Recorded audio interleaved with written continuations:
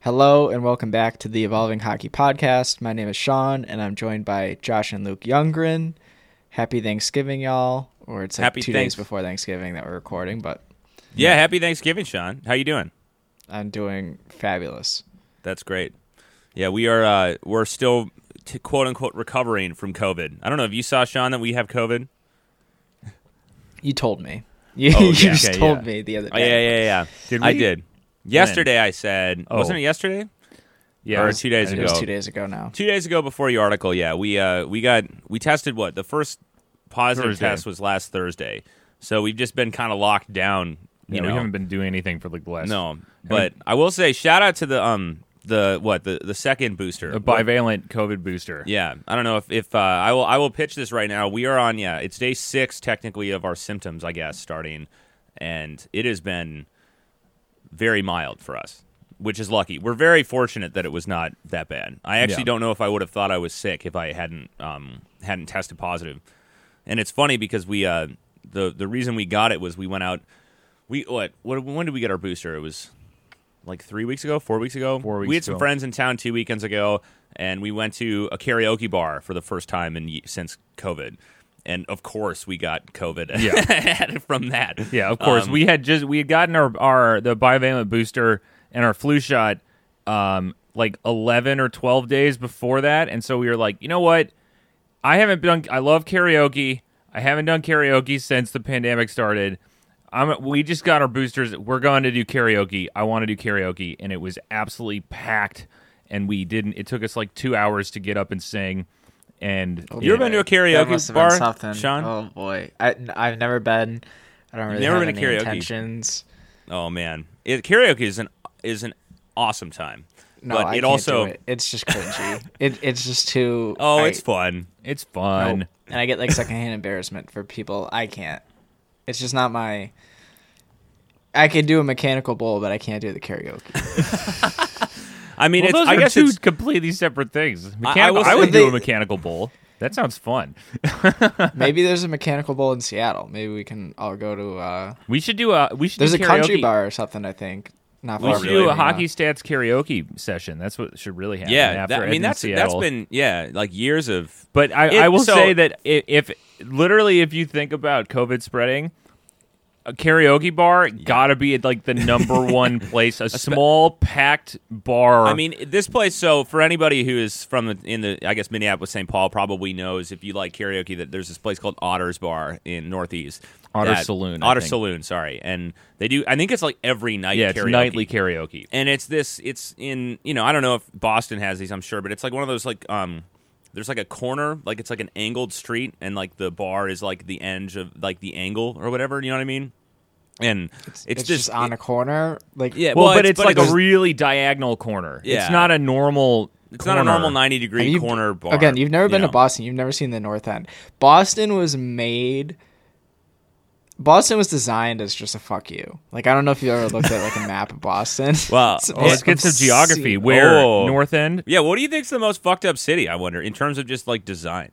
Because I will say that Well, Minneapolis. it depends what you're it's- talking about here. Because Boston's an enjoyable city to, as long as you're not driving, to get around. It's a really beautiful city. Whereas I would say like a poorly designed city would probably be like Well, it's like a whole Austin, harbor there. Austin Is or Au- Houston, like a Texas city. Like Texas Yeah. cities are dumb. Like they just threw on asphalt. Like it was just Yeah. it, Well, that's oh, what I I've see. heard. Like East Boston. well, not East Boston. Like Well, what like is- all of Boston is designed poorly, but like the Well, yeah. Well, it's kind of built on like a huge harbor, like all of these bays and stuff.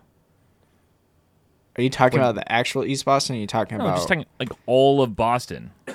What There's a neighborhood? particular intersection in the North End that I go through every time I go to a Bruins game. Oh, that I is see. like I see this TikTok account that it's just a guy that posts outside of his apartment window at this intersection, like right when you get off 93 at Government Center. Oh, well, I'm on 93 North Government Center. You go left to like to Government Center. You go right to Cross Street, and then you take the left on Cross Street, and you get to this really dumb intersection that intersects with, I don't even know what the name of the street is, that would like take you over the bridge. Anywho, I don't know. Yeah. The North End was just designed super poorly, but to walk around in the North End is beautiful. So Yeah, well, and that's I think part of it has to do with old cities, right? Boston is a very old city, right? Yeah, it's probably one of the oldest, right? yeah, but like I don't know, Montreal is not like that. That's true. Let me New just see York's what. not like that. Yeah, but I think that like Philadelphia's Boston not like would that. be one of the. Oh yeah, well Philadelphia actually is probably the first. What is the first city settled in? Well, This is from the Thrillist, the 9 worst designed cities in the U.S. And it's from 2016. I don't know what this is based on. Number 2 is Boston. What was number 1? Houston. Yeah, Houston's really poorly designed, but the thing that I like about Houston is there's a million different places you could just take a U-turn, like that's like really popular. Like the way that they design the roads, you could just take U-turns. So like I went the wrong way about 1 billion times like last year when I was down there.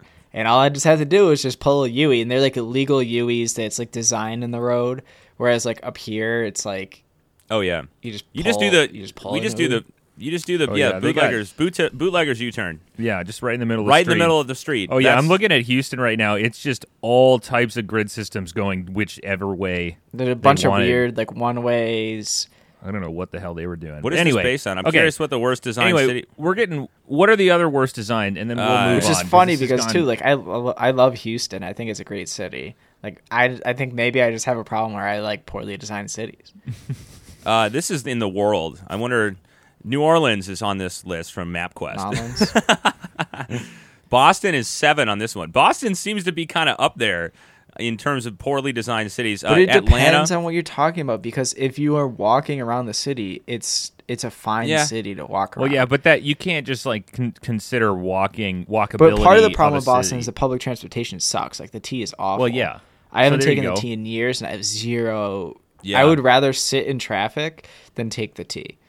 Anyway, to get back to this, this bar is on like a really angled corner street, and so it's like one of those buildings where it's a very diagonal. It's like a wedge, edge. and Anyway, it's- and so it- the yeah. bar inside is at the end of the corner, and it's this really small space, and so it was like, you know what, we just got our boosters, and we're gonna go do karaoke.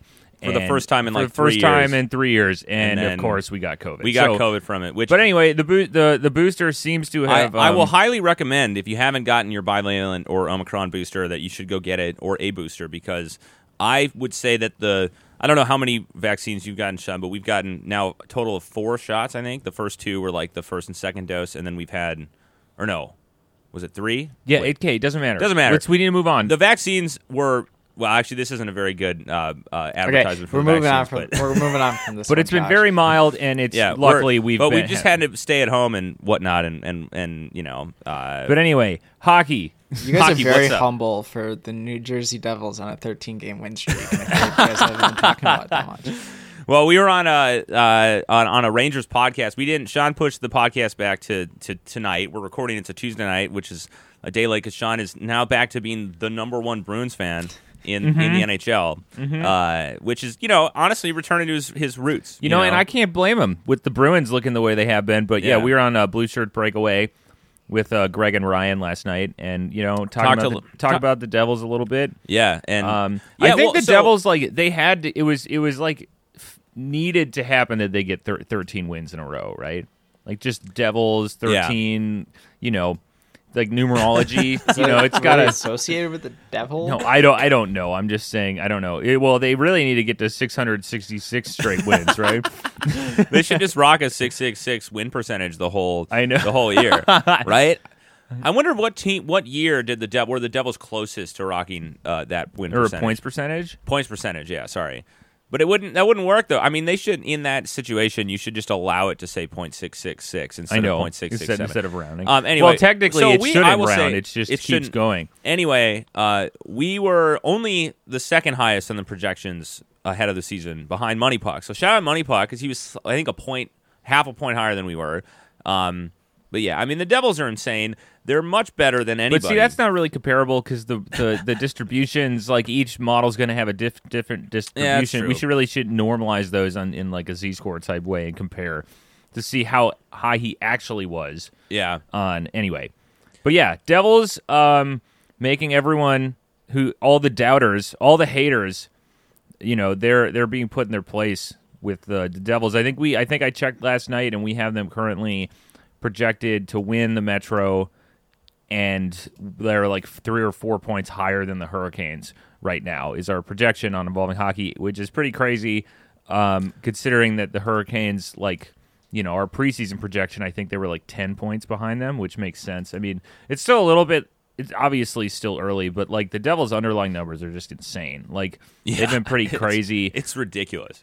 Because we were asked what did we think would the Bruins or Devils continue this kind of dominance, and I think that given the underlying numbers, the Devils seem to be the team there, but I think that their goaltending is much more questionable. So luckily they've been getting the goaltending. Well, it seems like after the first first game or two that Vanacek, they just he's been really pretty solid since, right? I mean, I told you to pick him up in our fantasy league, bro. I had him. I drafted him, and then I dropped him after he wasn't getting played. No, you didn't draft him. You picked him up. Yeah, I picked him up. After. Anyway, it doesn't matter. Yeah, I don't know. The one thing, and I think some people have been talking. Obviously, that you have Hughes and Bratt and Hamilton, right? But I think one of the Tatar has been really, really good, and Siegenthaler is having. Oh yeah. Some type of year. Is he in? We have him in our Norris ballot right now? If we had a ballot, probably. Let me do a little bit of look-see. He's been really, really good this year. Yeah, I would assume he'd probably be at the top now. No, he's not. He's not. Carlson right now is. Yeah. I mean, this is not expected. This is but just it's as now. I mean, Sean's grimacing. Erik Karlsson is least favorite player in the NHL. No. Yeah, let it be known Sean hates Erik Karlsson. I just wouldn't have him as. If outside of that, I think it's Fox and Makar. Okay, we need to talk about Nick Seeler though. Like, what the hell is going on with Nick Seeler in Philadelphia? My prophecy from our early years on Twitter is finally coming true. Do you remember that, Luke? Yeah. Let me see if I can find that tweet I had from 6 years ago. Would you say he was better than? Well, no. I don't think it was. No, huh? You said he was better than someone, Josh? No, I didn't say he was better than anyone. I just used to I remember before I really knew what I was doing, but we were kind of getting into stuff on Twitter. I kind of liked Nick Seeler when he played for the Wild. In one season, I remember saying and I had what was the tweet I just saw from 2018? Yeah. I don't know why I was I liked Nick Seeler back in 2018, but there's tweets if you search our Twitter, there's a bunch of stuff about me talking about Nick Seeler back in 2018. I think I had one that was Seeler over Dermott. I don't know. This is from December 2018. It's really funny if you look at his Rapham chart. It's like the silliest looking Rapham chart. It really is. It's just all XGA. It's XGA per 60 and then all goals for per 60. And I'm going to assume that that's basically he's had some really good shooting luck. Now, I could go look at this on evolvinghockey.com. Shout out Evolving Hockey. And Nick Seeler, yeah. Also, Pietrangelo has kind of returned to form this year, too. There's a lot of that with Vegas in general, because Vegas had Theodore and Pietrangelo who absolutely tanked last year after having consistently great results for years before, and now they're kind of back to normal. It seems like everything's kind of gone the right way for Vegas this year when everything went the wrong way last year. Sorry, we're derailing your Devils talk, Sean. Did you want to continue talking about Devils? Or are you? No, actually, low key. Actually, does this relate back to the Devils? This relates back to the Devils. So I don't know how I came across him today. Have you followed the Carolina Hurricanes much this year?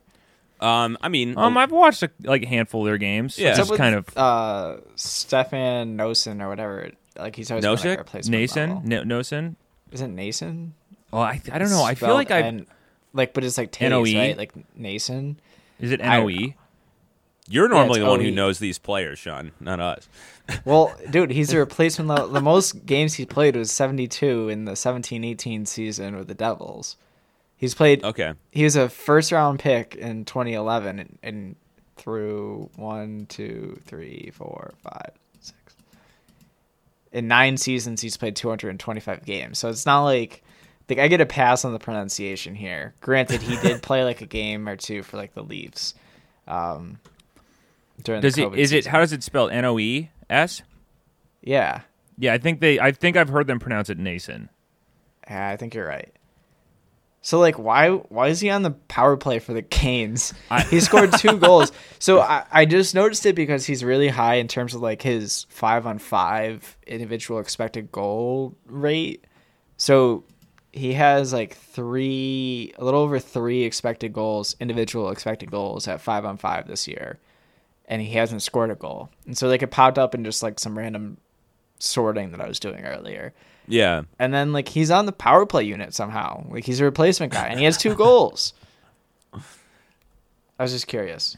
No, I don't know. I haven't watched a lot of or at least when we got asked about the Rangers yesterday about some of their depth players, and I think I've realized that when I watch other teams, I don't technically like always really have a clue who are their depth players. Like I'm just a normal hockey fan really in that situation, unless I'm specifically scouting someone, right?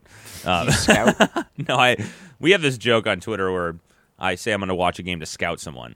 Yeah, like Shane Pinto. I mean, was I didn't scouting really Shane Pinto. laugh, but Huh? I didn't really I know. laugh. I know. Yeah, I mean, Well, he's you 59th in overall individual expected goals. Who? Nason? Shane Nason. Yeah. Nason? Not Shane. What's his first name? Steven? Steve? Stefan. It's definitely Stefan? Stefan. Stefan. Steve. Sorry. Like, I mean, I don't know these players. I actually was watching the Canes I think that I was like actually looking at it because I was looking at their power play unit when like, you know, I'm not going to bring up fantasy, but I was doing this for fantasy hockey purposes. And because I was like, Tara Vinen isn't on like their top. Like I was like, that's really weird. And then I was looking, I was like, who is this player on their power play? It was very odd. I don't know. Yeah, he's 6th, like, and these are all regulars here, in all situations, granted, like, maybe this is how I came across it, all situations expected goals per 60 at the individual level at 1.82. So Jake Ensel has 2.06 expected goals per 60. He has 2.07 in actual goals per 60. Matty T has 2.04 expected goals, 1.32 actual. Kreider has 1.90 expected. He has 1.13 actual. JT has 1.89 expected, 1.92 actual. BT has 1.82. Okay, what is going on? What are we just reading off lists of numbers now? Yeah, but he's 6th. He's above Jake DeBrusk. Yeah, John Jack took Hughes, offense to David that. Pastrnak and Tage Thompson. No, it's interesting because the last 2 seasons he didn't play more than like 50 minutes per season, and like he never really had. I think I was looking like he didn't play more than like he was less than 500 minutes in like the He's 3 played and 4. 225 games over the I span know. of 9 seasons. Yeah, and now all of a sudden, is he on what line is he on? Not the power. He's on the power play, but who's he playing with? I I didn't don't know. We even might go have look. to look into this. Yeah, Sean has piqued our I'm interest. all on this now. Because I was like, what is this? Yeah, There's just- been some really weird stuff that's happened in that league He so plays far with this season. Stefan and Stasny. yeah. Is it Paul? Is it just Paul Stastny? You know, he's on the 4th line. Yeah, no, 3rd. No, it says Cap Friendly has him with on Nason with Aho and Nietzsche's. Nietzsche's, right? Isn't it Nakash? I think it's Natchez. Natchez? This is an episode of us No, not it's knowing. 50. He has, so that might be right now. Yes, I see that. That's so on Cap Friendly. he's played 57.2 minutes with Stefan and Stasny combined, and then 38.8 minutes with Nakash and Sebastian Aho. Yeah. The I don't Canes know. are just kind of doing the same. Well, I mean the same thing, quote unquote, they've done forever, which is just have really crazy good shot metrics, and it's like the classic 2018 Canes or whatever, or 2017 Canes, where they were like leading in Corsi, but just like couldn't score. It seems like kind of what's going on right now with the Canes, although they're still doing really well. So it's not like a big They just big can't deal. compete with the Bruins and Devils. Well, I don't know what's happening. I mean, I'm sure the Bruins have just been like such a crazy team this year too. It's Yeah. like, Did you expect this shot from the Bruins? Do you think I don't think anybody. It was kind of like, honestly, it's starting to feel like magic. Yeah. I would say like probably the same thing with the Devils, but like I don't know. Last night was pretty cool, where the Lightning clearly outplayed them in the first, and they come out and they showed the Lightning that their asterisks Stanley Cups mean nothing, and they just completely dominate. And Patrice Bergeron got his 1,000th point, obviously, and it was just like it just felt like it was like they can't lose right now.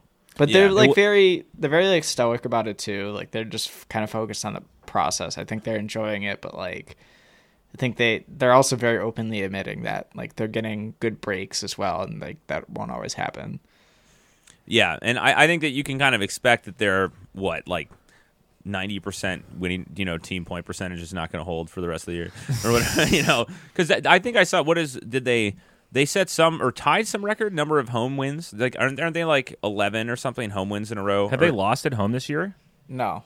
Yeah, and I think it tied a record. I think I saw some stat come across 11-0 I think ties the all-time record for homes, like the start of season. for the start of the Some- season, like 11 Hold on, straight where did- wins at home. Yeah, it's something like that. Which is And there just was kind another of, thing with the Devils. They swept a Western Canada road trip and an Eastern something like that. It was like the first time two streaks had happened in the same streak, or I don't know if someone saw it. Just a lot of like weird stuff happened in the NHL to start the season. Yeah. Like a lot of like I think that there's some players who were traded that some have been thriving and in other other situations some have been really struggling. we've talked about this the over and under kind of thing, but what's the most like normal thing that's happened? Like what's the most expected thing that's happened this year? Patrice Bergeron being Oh yeah, okay. like again.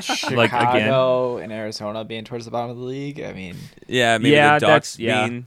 I don't know. I'm trying to think of the like Ducks. what I the, don't think anybody could have saw the Ducks being at this I think we were pretty. this bad. They're like atrocious right now. Well, I think we were pretty low on the Ducks to start the Yeah, season. but not to weren't we? this point. Not to this point. Yeah, you're probably right. I feel like maybe just They like don't have a regulation win yet, do they? do they wait? Hold on. That I don't can't think be they do. Though. I don't know.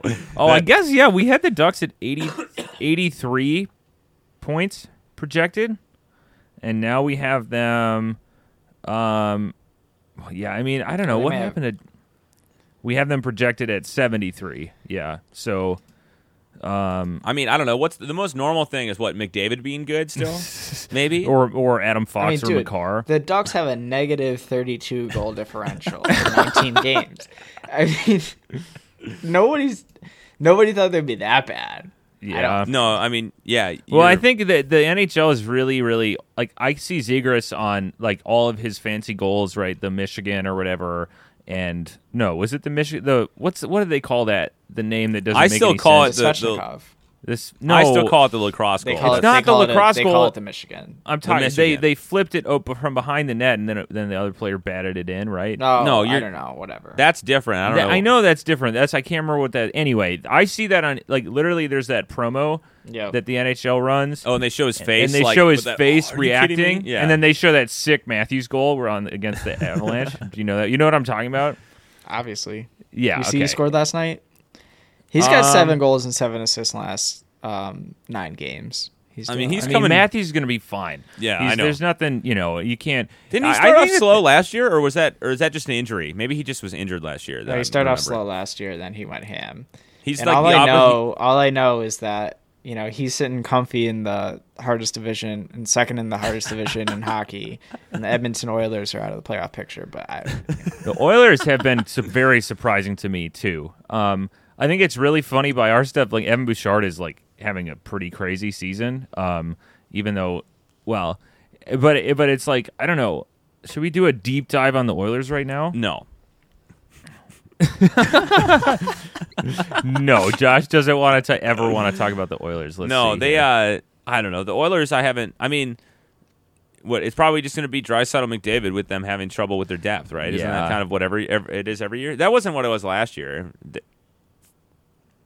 I mean, that's Well, currently we have Bouchard above Draisaitl in our XR total. No. Oh no! Don't say that. Don't tweet it. Well, I don't know. McDavid currently is like, a Hart candidate again, as every year. I think Nugent Hopkins coming back to being pretty good. I think is also kind of. I think the other surprising Puljujarvi's had a really rough start to the season too. Granted, how high we were on him when he was going into free agency or going into the offseason last year. Yeah, I don't know. And Kulak too. I really like the Kulak signing. I know. Right? And yeah, it's just not. But again, I haven't watched any. No, I've watched a couple, one or two Oilers games, so I'm not entirely sure. We watched them lose to the Devils the other night. We did. Yeah. That was really funny. The Devils were. I didn't have the sound on or anything. It was just like in the background, and I just kept every time I looked up, the Devils were in the Oilers defensive. Like the Devils were in the offensive zone. Like the Devils just look like a powerhouse team. Like they really do.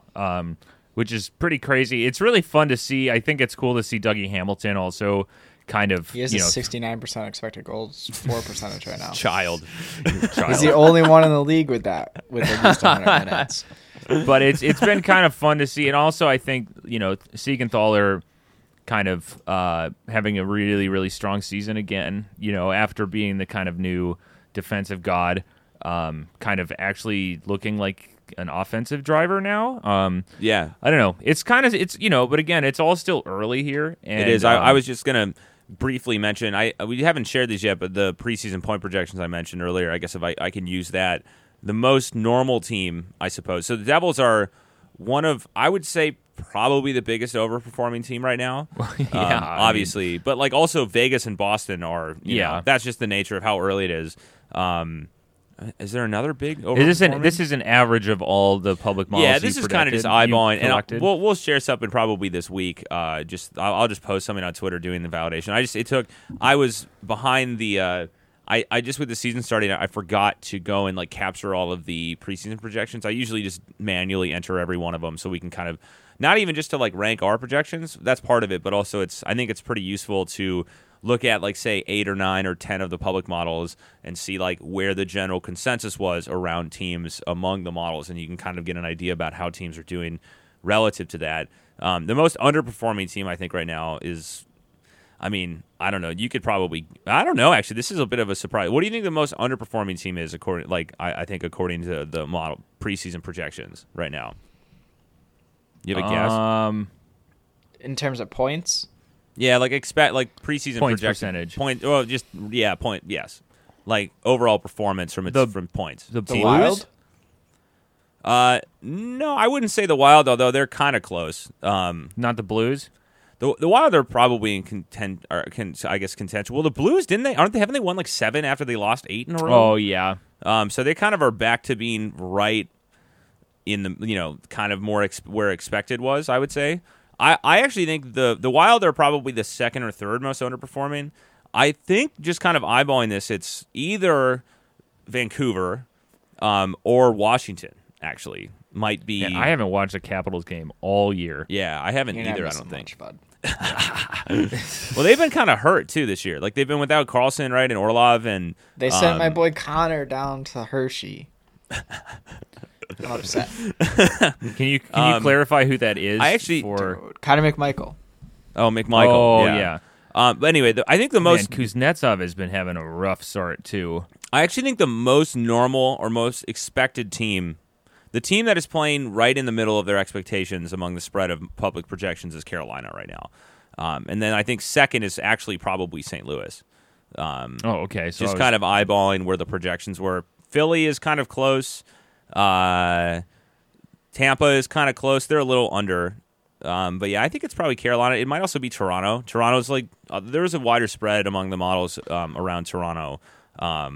But I think that they've been pretty solid as of late, and that's kind of like the pace that they're probably were projected on. Kind of this kind of where the other like the Bruins and the Devils and the Golden Knights obviously are far exceeding what they possibly could finish at from a points percentage standpoint. But yeah, I was going to bring up also like Alex DeBrincat. People talk. That's the most. I think that's maybe the most surprising. Did we talk about that last episode? I think we did, but it hasn't changed. Oh.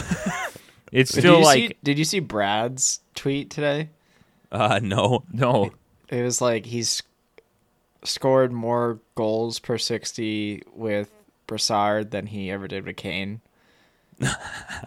Fun. So Is that if true? you're into goals, Yeah, I don't know. It's kind of with the Senators, like, it's I don't know. We've watched a couple. It's just kind of a I think the Senators are fun because they're kind of just a mess, which is fun to watch. In general. I also thought I saw a good tweet, and luckily I'm not like too into like the Ottawa market, but I know like there's been like this wide ranging complaint about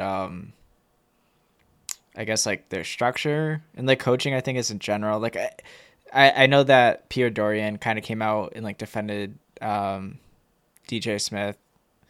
Is it DJ? Did I get that right? I think Yeah, so. right? That sounds right.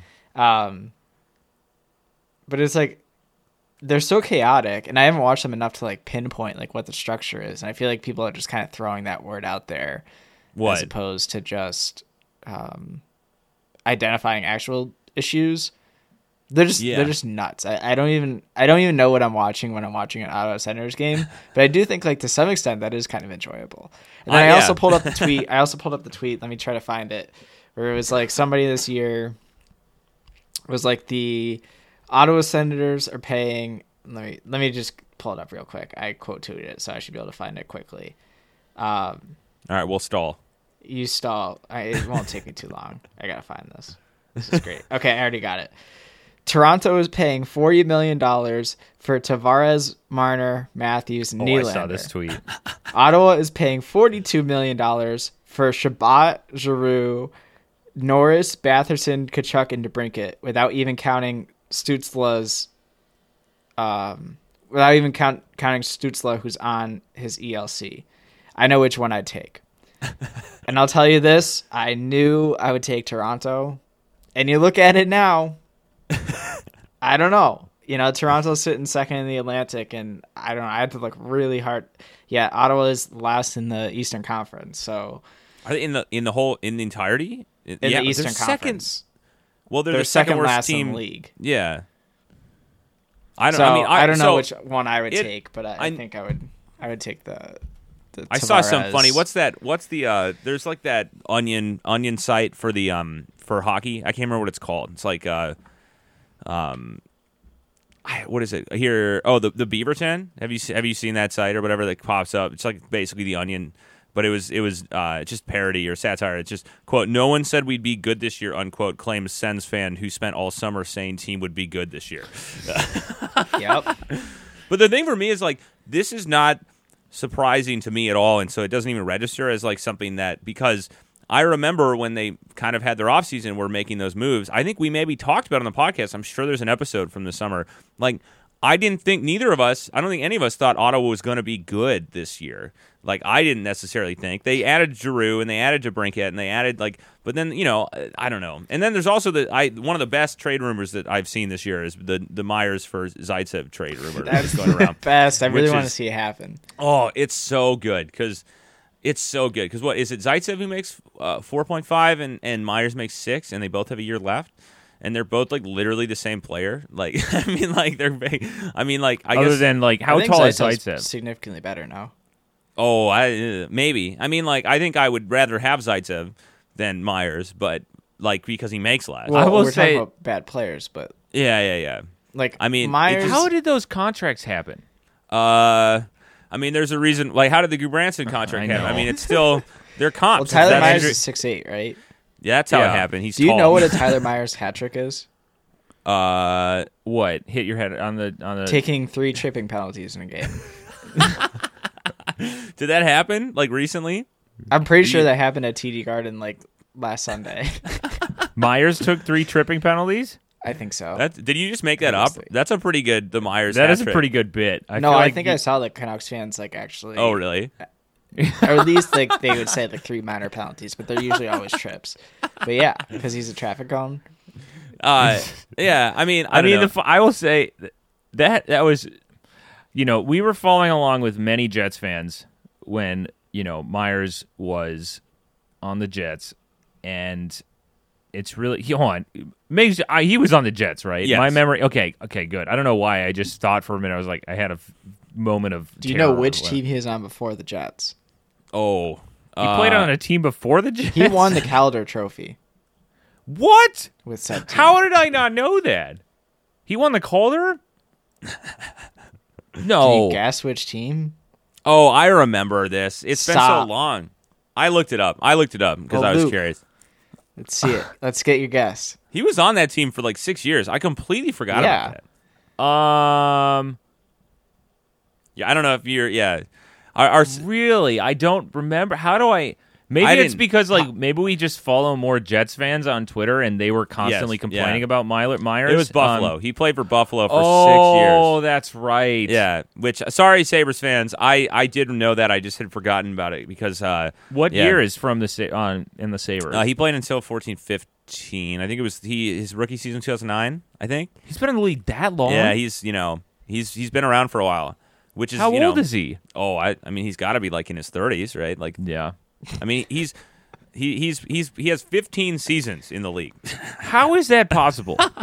How did I? So he's at well, he least- was in the dark days of Buffalo. Well, I guess back then was that with That Vanek was still around? That was I remember some Devils or not Devils Sabres fans talking about that those the 13, 14, 14, 15 Sabres was like that was the Myers who was the other who was the pair? Was it Myers Ristolainen? Yeah, I think so or something. It was like the ultimate like you know Tank The ultimate Commanders. Tank Why Commanders. can't I remember the name like the pair? I think Well, it was we have Myers. we have a tool on our website called Yeah. combos. So I apologize to our Sabres fans. I think it was Kevin NT Ryder on Twitter was the one who I think mentioned it. And You said 14, 15? I think it was Yeah. either 13, 14, 14, Okay, 15. let's see is who the- Myers played with the most in Wait, hold on. Where are we at with time? We probably should take we a break. should. We're at 36 George's. minutes, Yeah, we're way past Oh, the no. 30-minute mark. This is deep hairs. I will Oh, say this is also teammate before we tool. go to break, our weekly Flyers check-in is that they're currently 23rd in the league in points percentage. So 2 weeks ago they were 8th, so they are they're on the downward slope.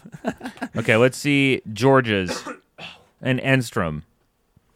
That was 14-15? 14-15 he played the most time with George's and then in terms of total time on ice he spent 70% of his time with Josh George's. Yeah, but Josh Okay. George's And- was bad too. Oh my goodness, they had Was anyone good on those Sabres teams? they had a Corsi 4 percentage when they were both on the ice of 33.9. Myers George's did? Myers George's. Hold on, let's see the year before that. I can't believe I forgot about Myers on the Sabres. Wait, wasn't Ristolainen? Was he draft class of 14 or 15? I don't know. Or was he? and then 13? in I have no play memory. with Henrik Talander. I do not know couldn't who tell that you who that player is. I have I no really idea. That's 13-14. Yeah, I want to see if any of the if any teams this year are still on pace to kind of match any of the And historic the Buffalo. historic Buffalo 14-15 numbers. 15 numbers. Chicago is they're not even close from Corsi, but they're the second worst team at 5 even strength Corsi differential right now. Rapham, and then who else is the Blue Jackets? Chicago and the Blue Jackets and the Ducks are kind of all in the bottom 10 right now. Chicago, arguably, I think we went over this. Like their game, their game on Saturday night was horrific. They might be the worst hockey team I've ever seen. Like I genuinely do think that the Chicago Wolves could come up and beat them in a 7-game series. Oh, that Boston game? I remember Yeah. you like messaged us. I was like, sometimes Genuinely, I was really upset for the people that had to pay to be there. Like, was it in Chicago? no, it was in Boston. I was there. Oh, Like, Don't you enjoy that though? It's nice to have it was the the worst other side. product I've ever seen on the ice. It was like watching a high school team play an NHL team. Like it really was that bad, to the point like something needs to kind of be done here. Like that is, I've watched the 14-15 Sabres. Okay, I've watched these terrible Arizona Coyotes teams. I have never seen anything like the Chicago Blackhawks team, which isn't even coming close to trying to even stay in games. Well, and that's like the they thing, don't even yeah. forecheck. They don't even forecheck. Like literally, they just give Well, up that's on what- forechecking. Yeah. Did they just all emulate Patrick Kane's game? That's all they all do now. That's their only. That's their only. They're like, leader all anymore, right, the coach is like, all right, forwards, this guy is really good. Yeah. Watch him and play then- like Patrick Kane. Yeah. And then no one plays defense and then or forechecks, and they literally can't get the puck back. I think legitimately this year we are seeing a true tank season, like what we talked about in the offseason, because like the Ducks they're the worst. Since 2007, right now, they have the worst XG differential at even strength at Rapham. And no team, I mean, the Ducks have also been terrible. I don't think they were trying for this, though. No, but like I think here's the thing: Chicago, the Ducks, Columbus, silly. Like, I mean, still. Well, so Columbus and then Arizona are the 4 teams I think that have. And I think the Flyers might. I think we're going to see the Flyers down there. Yes. Oh yeah. And I would like not, those. I would like, not give up on the Flyers to finish I last. think this is one of the most competitive tank years we've had in since 14-15. Oh yeah. I think honestly, is these Bedard teams, like? I mean, it seems like I keep seeing these like Bedard's Bedard's on like a 60 no, point. he can't. You think he's better than McDavid? No, absolutely. No, I don't think so. Really? I mean, I wouldn't put McDavid as the best player in the league right now anyway. So I mean, I think he's but like you think Bedard is he gonna be better than Matthews? I don't think so, but I think if anybody is coming into the league and being better than Matthews while Matthews is in the league, it's him. See, I think that it's hard to. Well, I don't know. I have no idea, so I don't want to act, but that's surprising. Anyway, I was just gonna say that it's to get back to the Bruins Blackhawks game. It's always funny when people like I see some of our charts on like social media or whatever, and I'm like I get a little bit nervous sometimes because it's like, hold on. Did we do something wrong? Is something breaking with the models? I think and, when that happened, that happened with because then I saw that chart you said, and then you messaged you're like, no, this is like the worst hockey team I've ever seen play in a game. Because after 2 periods, the Blackhawks had put up .2. They didn't put up a single expected goal in the entire game. I know. Yeah, it was less than that. I went and looked, and their third period was a little better. They put up like 2/3 of a because the Bruins didn't care. Yeah, well, yeah, it's garbage time or whatever. Garbage time. It was the same thing earlier in the season when the Devils beat Columbus. I don't know if you saw that. I had to go look into it. I think they had the biggest single game XG differential in a game. And I was like, hold on, what happened here? And then everyone was literally like, that was the biggest difference. Like that was the most lopsided game I've ever seen in my life was when the Devils beat the Blue Jackets. It's been funny because of the lack of parity this season, as you know, with the tanking teams. It's just we're getting bigger differentials than I think we've seen in a long time, and it's just kind of interesting that. I wonder. I mean, we really should go to break, but I think the Blue Jackets being like in competition for like a number 1 draft pick is still really funny to me. Yeah, but they signed Gaudreau, and it's kind of they lost Werenski too. For like the whole that's season, really so it's like pretty. Because Werenski was having a really solid start, but I wonder if the Ducks like go full like they trade Gibson. They trade like well, he's been kind of helping with the tank, hasn't he? I actually think probably. I don't think he's been particularly great this year. I know, but they probably could get something for him at the deadline. Is Carey their best player this year? Yeah, probably right. That was Zegras. Maybe Zegras. It might be Zegras. It's just kind of unfortunate because like they have some really fun players. Also, Klingberg that didn't work. That hasn't worked out, has it? No. I think all the people who are like, oh, I think if you put him in a new system, different system. Yeah, but I mean, you put him in like the worst system. That's true. But he only signed a 1 year, right? Like he's meant to leave. Yeah, he's just. But why would he sign with the Ducks if he's trying he got to revitalize? He got way overpaid for the 1 year deal. I know, but I'm saying that like if he wanted to revitalize his career, he shouldn't go to the Ducks. Like, right? I mean, someone's gonna trade for him anyway. I know. Yeah. And look at players that leave the Ducks. I mean, look at Hampus Lindholm. Yeah. Right? Like, well, Raquel, he's having a good season. He's having a really good season with the Pen so far. I'm trying to think. Who was on the team last year that left? Yeah, it's just a bummer that Troy Terry and Zegras are kind of stuck on the Ducks. Yeah, Enrique's having a pretty good year too. Last year, let's see. Yeah, that was pretty much it. Fowler has been pretty bad, and he was he was relatively good last year. Cam Fowler's had I think he's been like the bottom of everything I've been checking. Jerry Mayhew was on their team last year. You know, classic. They had Jerry Mayhew? Infamous Gerald Mayhew. And they lost. I mean, honestly, maybe them losing Jerry Mayhew is the reason why they've been so bad this year. He's not on the team this year, or at least hasn't played for them. Anyway, Sean, please take us to break because we are we'll do past. A shorter this second. Is the longest first segment we've ever We're like done. 45 minutes right now. Well, we'll do a real short second segment then. We can talk. Let's talk about your article, Sean. That'll be fun. The second segment? Okay, we can do that. Anyways, we have our same old sponsor as usual to come in. Boring. and talk to y'all. So we'll see you after this.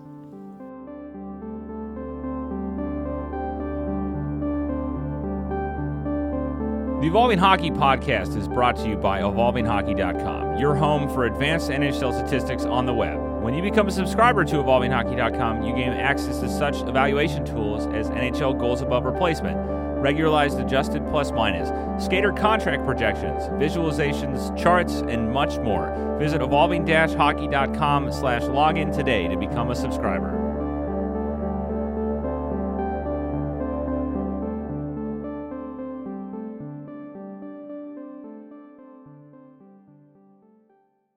Thank you so much to our sponsor for that lovely message. I didn't switch it up this week. I'm sorry. I think was it last week that I came back and I switched it up? Yeah, That was good. Yeah, it was good.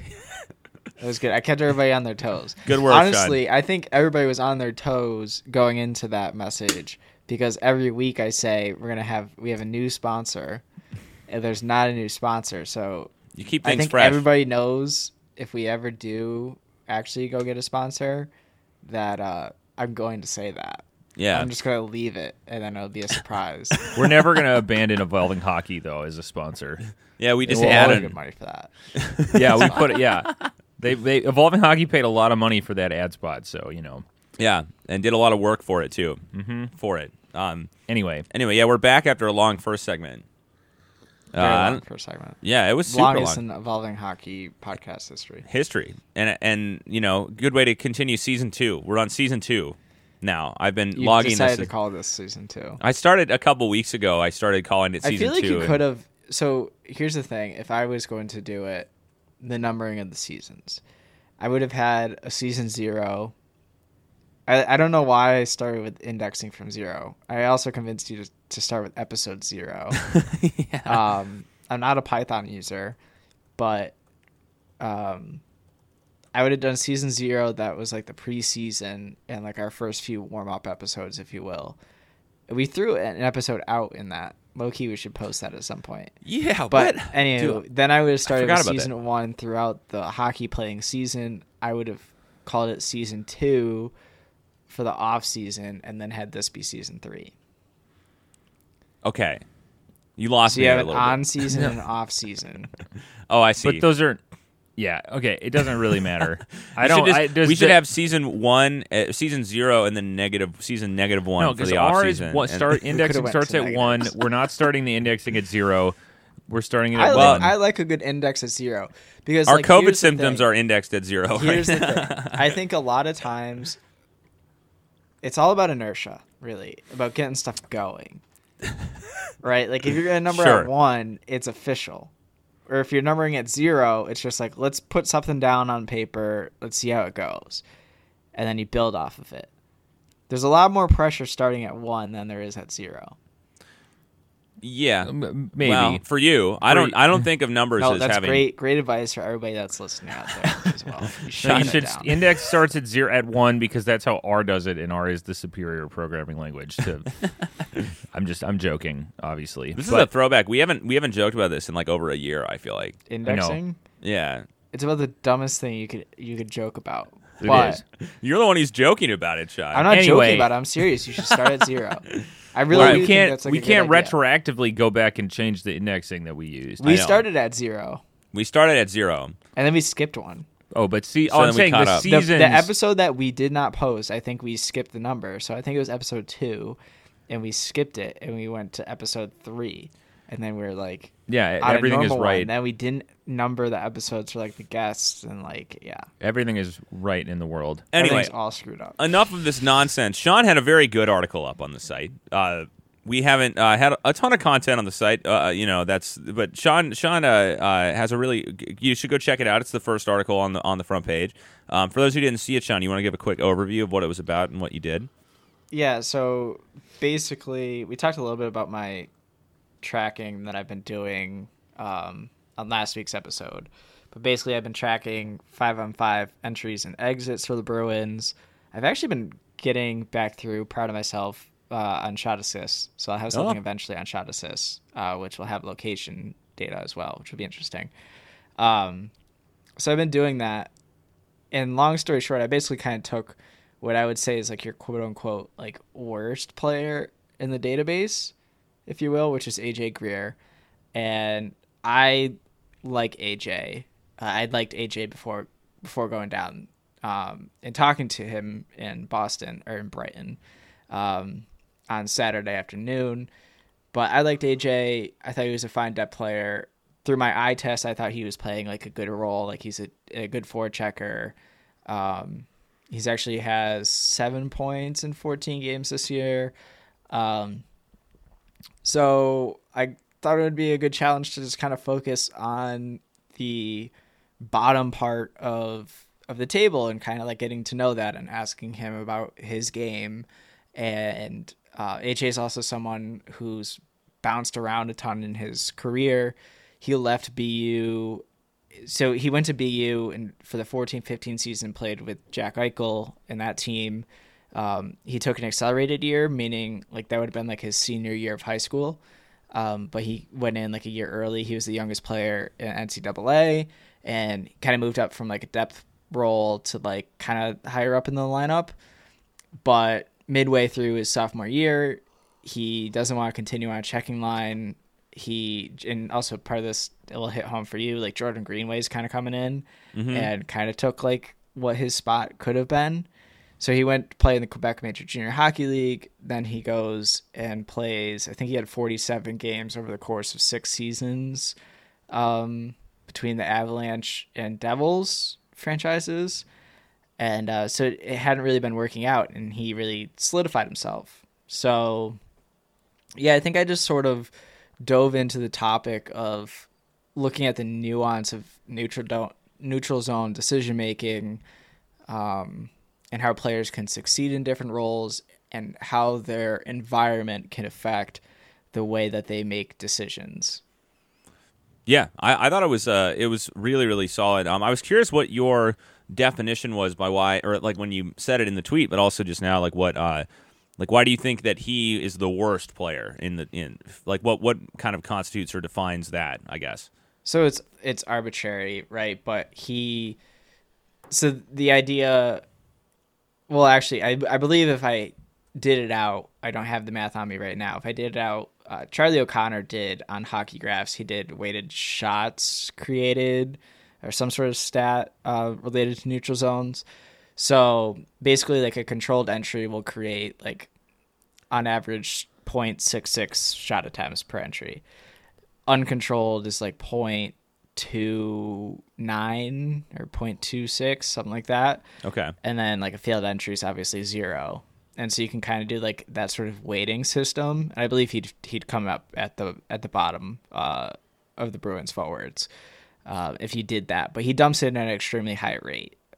When I went down to speak with him on Saturday, at the time he had dumped the puck in at 65% of the entries that he attempted. And he even dumps the puck in at a higher rate than like David Pastrnak enters the zone with control. So like he throws the puck in deep a lot.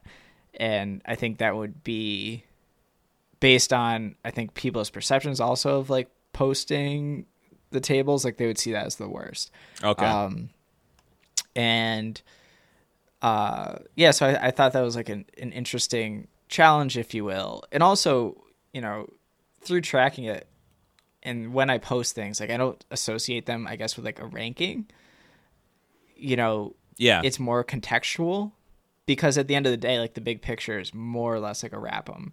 And I think it's a little bit about understanding how a player gets to certain results, and really trying to understand the nuances as it pertains to like microstats, than actually it being like a good player evaluation tool. Just because there is so much noise that's built into zone entries. Like I talk about, you know, AJ plays with fourth liners. Therefore, you sort of have a diminishing value for controlling an entry because you're not going to be able to create as much offense off the rush, right? Yeah. Or, you know, he's playing on a fourth line and therefore his teammates are really good, right? Like his other teammates that aren't his line mates are really good. When he steps off the ice, there's a 2/3 chance that Patrice Bergeron or David Pastrnak is coming on the ice, right? Yeah. So just literally having nothing happen on the ice is a success for his role. So it means he's got to throw the puck in deep more, right? Yeah. So there's like a lot of noise created to it, and I think it's about understanding the context and also understanding, I guess, how a player might think about that as well. So it's really cool also to actually like be able to go down and speak with AJ myself. Well, I was going to say, did you get the sense that he was a stats guy? Do you think that he was looking at numbers? AJ is often? not a stats guy. I mean, AJ is like a golden retriever is how I describe him. Like, I don't know. Like, I feel like hockey's kind of his life. And he's just a very different. He wouldn't be a stats guy. I would be interested. I know Taylor Hall kind of is. Yeah. Maybe I try to do a Taylor Hall based article at some point. I mean, that'd be fun to see if, I've always wondered with hockey players specifically if like, how many, because I know that I've seen some quotes about, I think, what was it? Did Taylor Hall have a quote about how he would go and look at like natural stat trick, I think, or something? I think I do remember that. I think it was from a couple years ago, and it would be fun. I mean, like, I'm just curious what, because obviously you hear about this in baseball. It's become, and even in basketball, where the players are well aware of like the metrics and they know the acronyms and they know kind of what they mean. But also like just in general, which players in the league are kind of looking at those things, or are there any that are, other than Taylor Hall that are kind of interested in it? Well, and I would be interested. It seems kind of the question this kind of brings up for me is like, I would imagine that, if a team has a very, has an analytics quote unquote department, it seems like, if you were putting a player or asking a player to do play a specific role, like say a fourth liner, right? Well, they're obviously like, I mean, and you talked about this is the how different the zone starts are for the Bruins and how like crazy the unbalanced the top line deployment versus the bottom line deployment is, right? And we can do the best we can to try to account for the impacts that type of deployment will have on a player's measured output of like shot rates and shot generation. But like, it is interesting to think about if players are thinking like, hey, I'm getting deployed in the defensive zone a crazy amount, whereas they're starting in the defensive zone and then they have to transition the puck into the offensive zone, it's kind of an interesting thought to think about if they're dumping the puck more because of all the work they had to do in the defensive zone to get the puck out versus if they were starting in the neutral zone or offensive. Well, I guess if they're starting, if you're starting in the defensive zone and you have Patrice Bergeron taking the face-off, right? He has a much higher win percentage of face-offs. If you win the face-off clean, have control, you're going to have a much easier time transitioning into the offensive zone than if, say, you're playing on a fourth line role with like a center who, now I'm not, this isn't me saying like, this is just an example of how you would gain control in the defensive zone. But it's just an interesting thought to try to think about if that would be something that professional players would consider, or if they just don't even think about that and they just try to move the puck forward. I don't think they think about it like big picture. I think they're really focused on their individual jobs, right? Mm-hmm. Yeah. Trying to do them to the best of their ability. But I think, and I talked to Allison Lucan before I went down as well, just to see like how does one talk to a player. Yeah. And it's like, you can't just like someone like me, I would probably be sort of comfortable, like literally just sitting down, like, here's my laptop, here's what I've been doing, and like your thoughts, or like to just kind of get them on in a deep hockey conversation. I think but there's a level of difficulty in like for many different reasons to be able to try to get that, and so a lot of it's about like speaking their language and trying to see it from their lens to the best you can, and then try to build on it from there.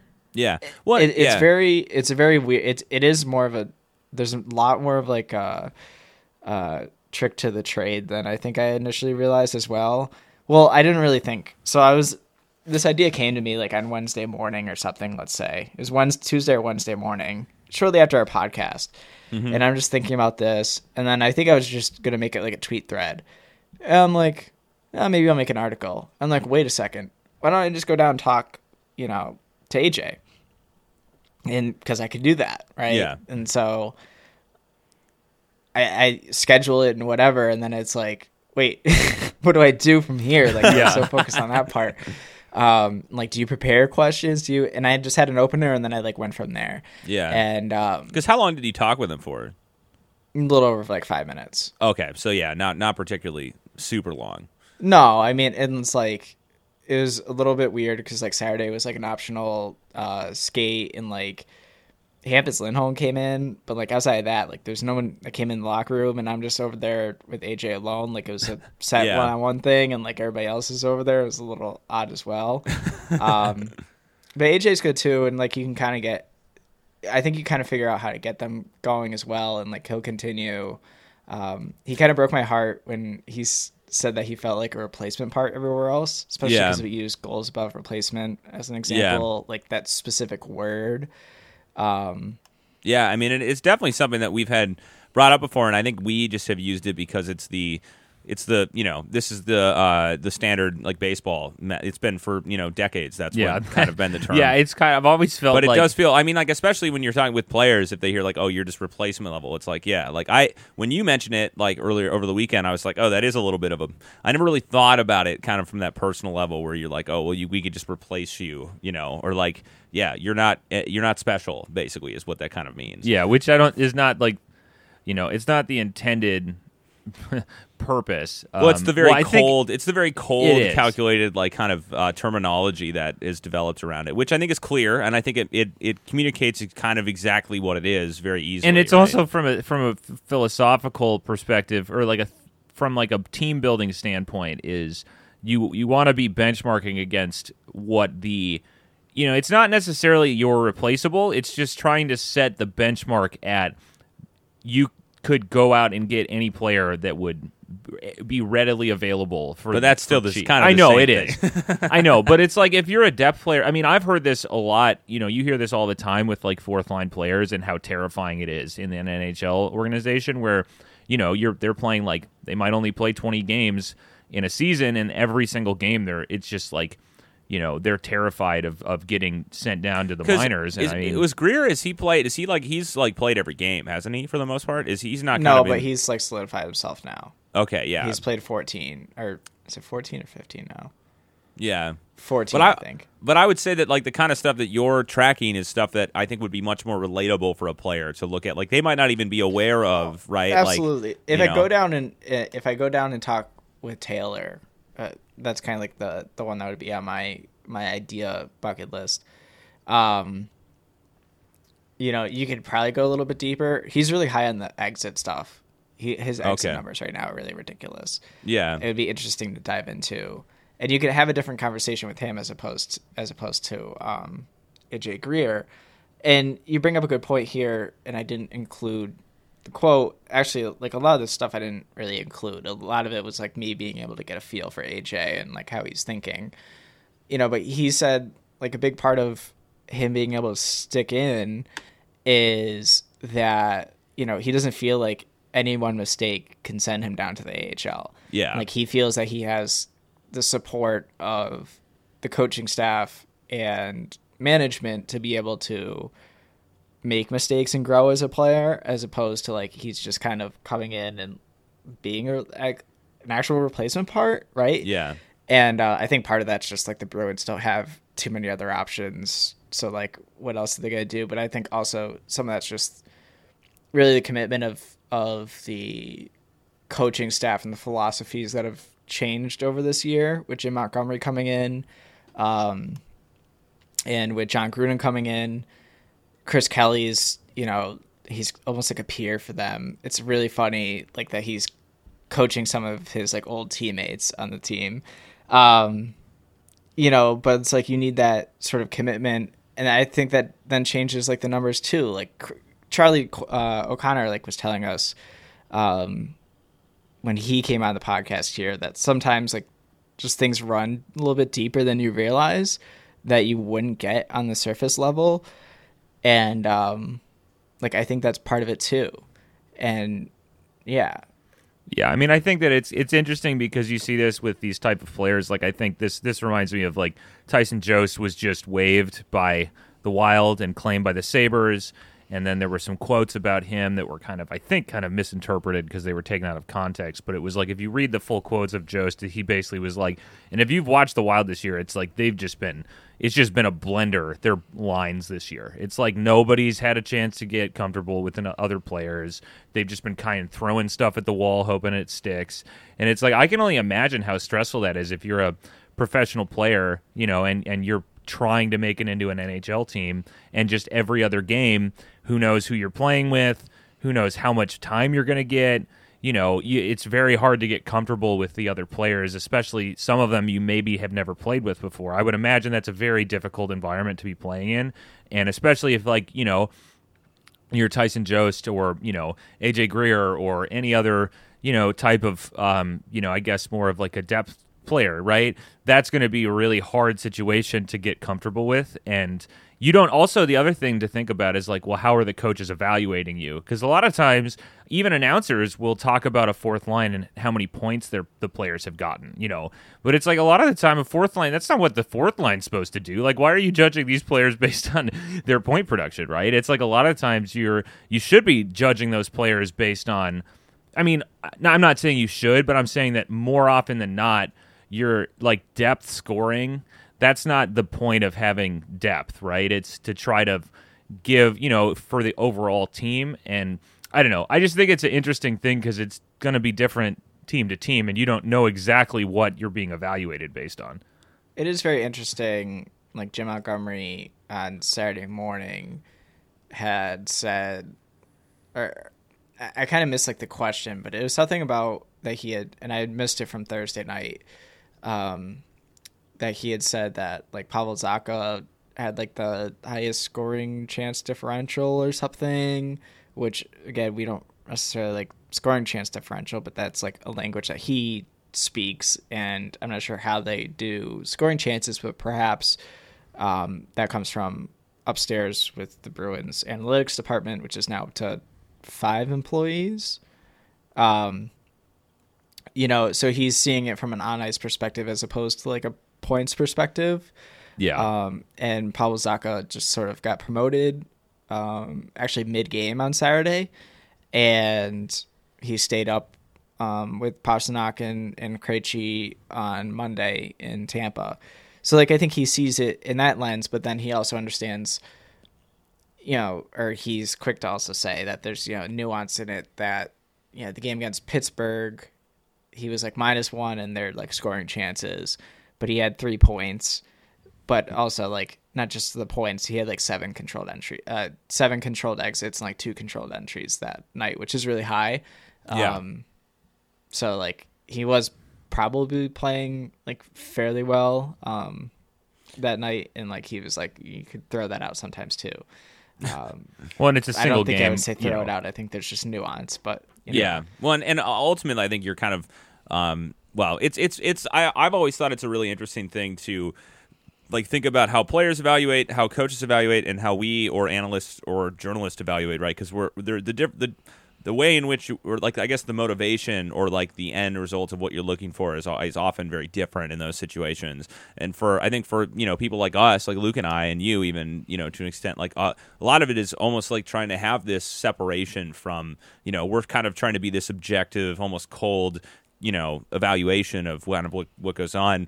But I think when you like with your article and you go in and talking with, AJ Greer, it kind of puts a face on some of the stuff that we don't necessarily always like think about, which is, I think very enlightening and so hopefully you can get a little article with Taylor Hall, and then also you got to, start going to all these other teams and, become the player analyst interviewer or whatever you want to call it.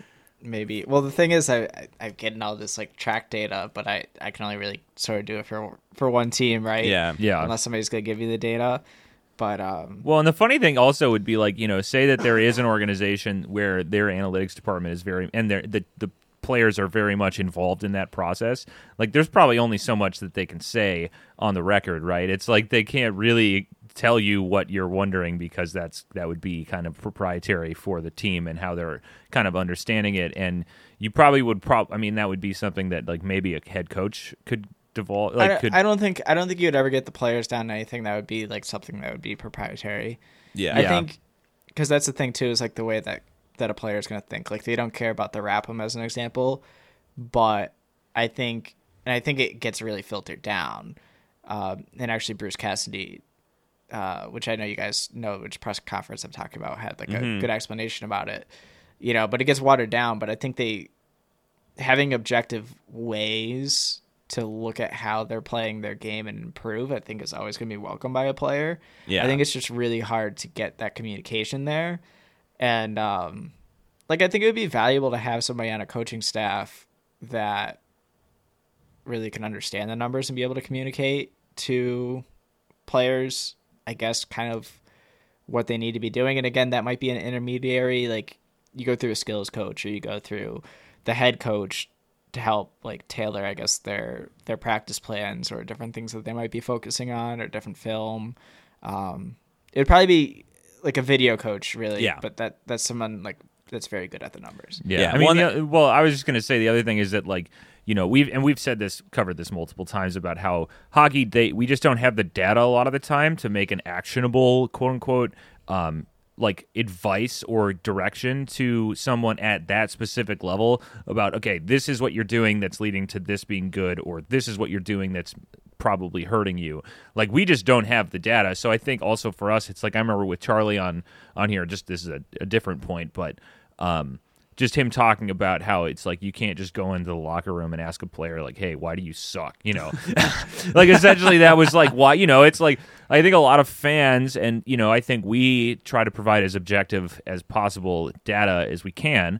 And it's like sometimes that will lead you to kind of treat these players like they're, you forget that they're human beings. And that's something that I think, we've said this before, is that I try not to focus on the bad players as much as I used to, because when I was a fan and, I thought that was really interesting. But now I think that there is kind of something to players who are getting paid huge money, right? It's different when you're talking about a player like, Tyler Myers or Zaitsev, where they're making, they've been on a regular on an NHL team and they're making like $6 million a year and they've been consistently not very good. That's a little different than if, I wouldn't. And even then, in that situation, I think it's more funny that it's the organization yeah. than it is the player. Well, yeah, that's what I'm saying is when I laugh about those type of contracts, like, it's like, I don't think I would ever feel like it also definitely has to do with the contract, because like if like a player is making league minimum and they're really not performing very well, I mean,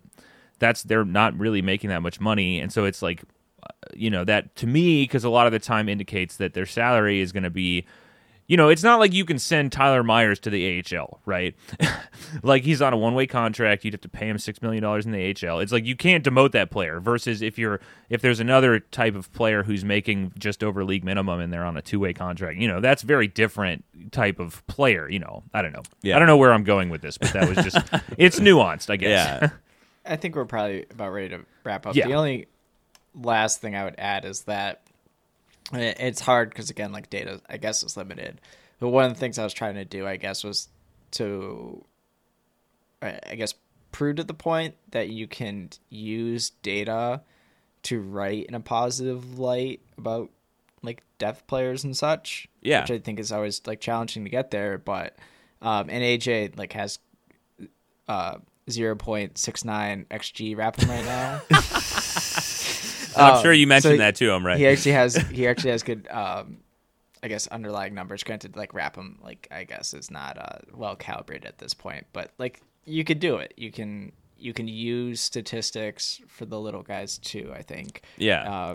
When I remember that, and the last thing I just popped in my head was, I think there was a quote around Zach Aston Reese. Someone mentioned how the stats liked him as a defensive player, and he's like, "Oh, I don't know anything about that, but I guess that's good," or something. It was, I don't remember what exactly it was. I don't know if you remember what I'm talking about. He Sean. went to Northeastern. We, those types of people, like, they're a little out there. I don't know what that means, but but it's funny. They go to school for 5 years, Josh. I don't know what. Okay, what that has nothing to do with what I'm talking about. It's just a Boston thing. You don't get it. Go ahead. Anyway, I just think it's funny when I've found it very interesting when players talk about the stats and kind of because obviously, like you mentioned, I think at the very least the most the easiest way to communicate with a player, I would assume, is like through video, right? You mentioned. So when you all of a sudden have these just like tables that with numbers and acronyms that don't mean anything, well, it's like, okay, well, sure, that's like I think it's interesting to hear. Well, and I remember that happened with, just the quick last thing. Like, I think that Michael Russo asked Jared Spurgeon about his, because we've been huge. Obviously, we talk about Jared Spurgeon on like every podcast, but like, I think that him is one of the most like, I think that from a lot of our numbers, he would be considered one of the best defensemen in the league since he came into the NHL. Like, I would consider him maybe top 5 even, which I think that would surprise a lot of people, even people, who are Wild fans. I think that, and so it's funny, I think Russo brought that up or something, and Spurgeon's reaction was just like, okay. Basically that's what what the reaction was. It's like, oh, I mean, that's cool. I guess that I just try to do my job, basically. Yeah. And it's like, it's funny because it's like, I think it just doesn't mean anything, And there's no frame of reference, and ultimately doesn't have any helpful. Like, I think, like I already mentioned, but the stuff that like I think entries, exits, those kind of things make more sense, even if they're not on video or they're not the easiest thing to like maybe kind of relate to necessarily. But like I think as a player, like you're like, oh, okay, that's interesting. I can maybe there are options here. Whereas like I think anyway, we need to stop this podcast because we're going on way too long. Hopefully, Sean will have another article with Taylor Hall or another Boston player. You should get in with Bergeron and ask him how he's so good at defense. No, at everything. At everything. But no, anyway, if you haven't checked it out, go from evolvinghockey.com. The first article, Sean has a good article up, or good post up with some good content in there. So yeah, hopefully we'll have some more of that coming up. All right. Well, I will take us out. It was another great episode. I think this is episode 56. Maybe we should make a negative. Maybe we should start counting backwards. We go up to 100 and then go back down. And then go back down. Yeah. Hope everybody has a great Thanksgiving. We're very thankful for y'all. And yes, we are for another podcast next week where maybe we talk about Seahack a bit before we head out there that weekend. Yeah, that sounds definitely good. Well, thanks, Sean. We'll see you next week.